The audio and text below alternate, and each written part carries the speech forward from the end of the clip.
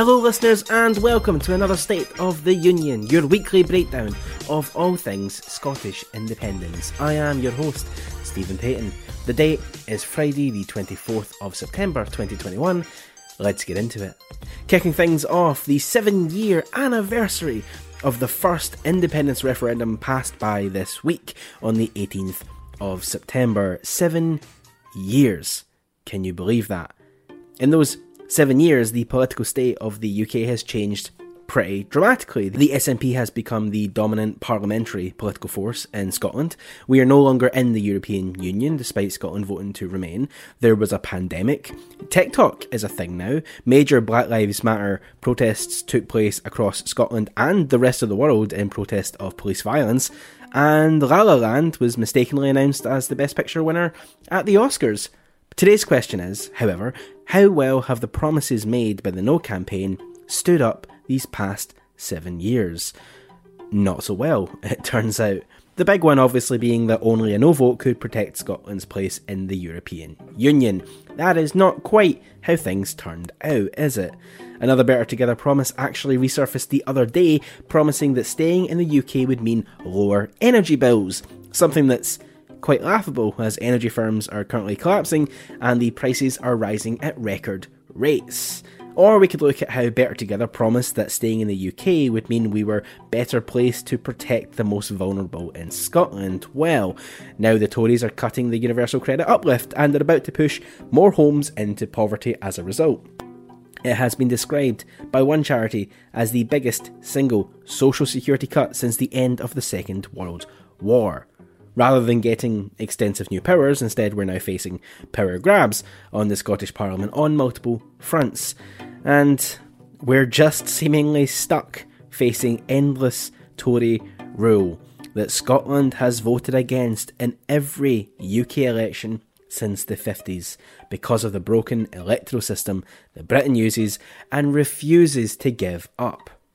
I actually really do believe that many people in the No campaign really believed all of this when they were saying it back in 2014 and earlier than that, but unfortunately the past 7 years have shown us that they were genuinely writing cheques that they were never sure they could cash, and here we are. The upside being though that in the next referendum campaign we will have plenty of proof that literally nothing promised by the Tories and the No campaign itself can be trusted. No promise of further powers or security, no promise of treating the devolved nations with respect. Winning the last referendum was just the first step. It was just the first step. The next part was actually doing the work.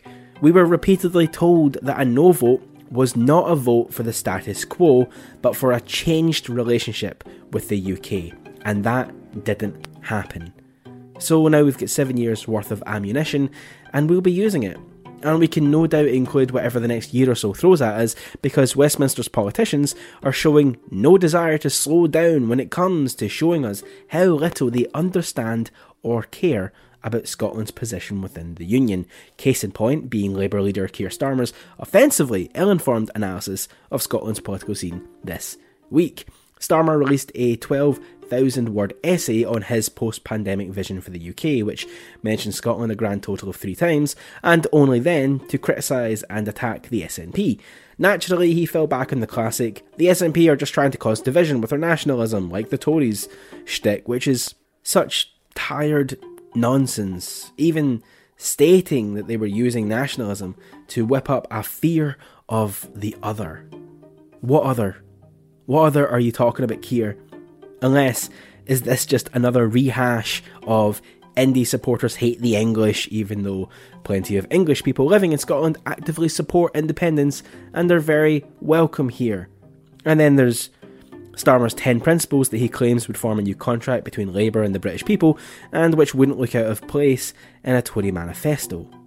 Coupled with a recent outburst from a Tory MSP in the Scottish Parliament in which they shouted that the SNP had made it so English people weren't welcome in Scotland, then had to apologise, it seems that the anti-English myth is still getting good use among anti-indie campaigners, and that is despite it having absolutely no grounding in reality. It is pitiful and so exemplary of the fact that when it comes to protecting the Union, people are apparently willing to say anything, even if it isn't true, this can only backfire.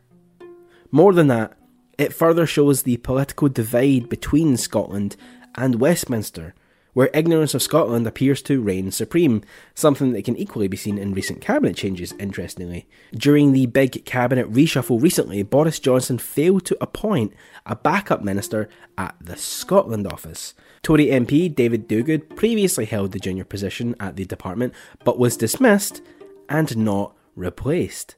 It seems either the post will not be filled, or Boris Johnson is struggling to find anyone, to take the role. But it's not like that extra pair of hands was actually doing anything to protect the Union anyway, to be fair. SNP MP Mhairi Black commented that perhaps the UK government is waking up to the reality that the Scotland office has become utterly redundant since devolution and is merely a Tory propaganda unit that Scottish taxpayers are having to pay for. Yeah, that's about right. But that does bring us to an end this week. So with all that said, where does that leave the State of the Union? In the same place as the promises of Better Together and the open vacancy at the Scotland office. Broken and empty. See you all again next week.